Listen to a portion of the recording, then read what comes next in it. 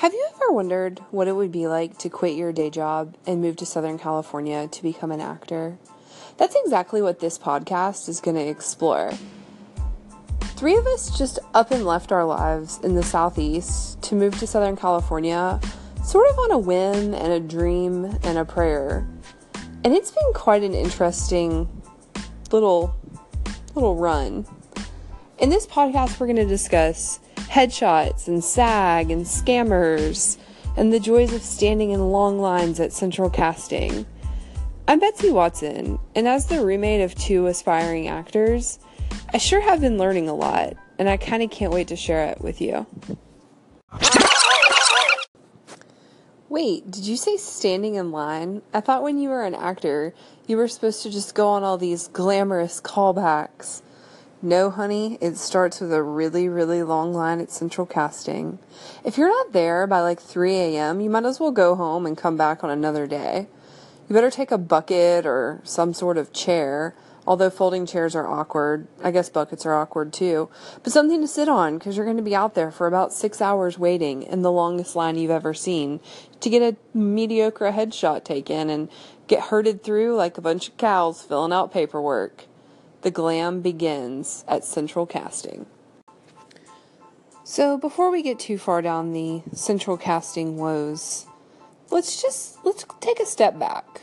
Before we arrived in Southern California, the guys, they wanted to be prepared.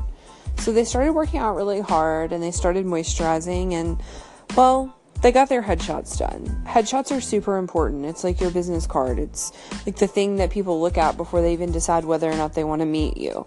So they both saved up and got some really nice headshots, some serious looks, some more casual looks, and both of them are typecast pretty well for a police officer military type. So they both had those sorts of headshots done. I know that it might sound a little bit like, why would you do that before you get there? But sometimes in Southern California, headshots can be outlandishly expensive. You can find great deals on them, don't get me wrong. But sometimes in smaller markets, you can find better, folks and people that will really work with you and take more time on your headshots. Anyway, after they got their headshots back, we made sure that we saved the file name with their first and last names. We uploaded them all into their email accounts. Actually, we even made email accounts. So they have dedicated email accounts with their first and last names. Don't forget to turn on your signature line. Put your first and last name and your phone number. I know that's really basic to most people that are in business, but most people who are in entertainment who don't have representation yet don't necessarily think to bring that level of professionalism. Sometimes the guys get callbacks just based off the fact that the casting director can easily find their information. Like I said, I know it's basic, but if you're missing money because you're too lazy to turn on your email signature, that's on you. Anyway, it's been really great to have everything for each one of them all confined into their email addresses. So they have their headshots saved in there. They can quickly send them out if they're in the field. They can be super responsive.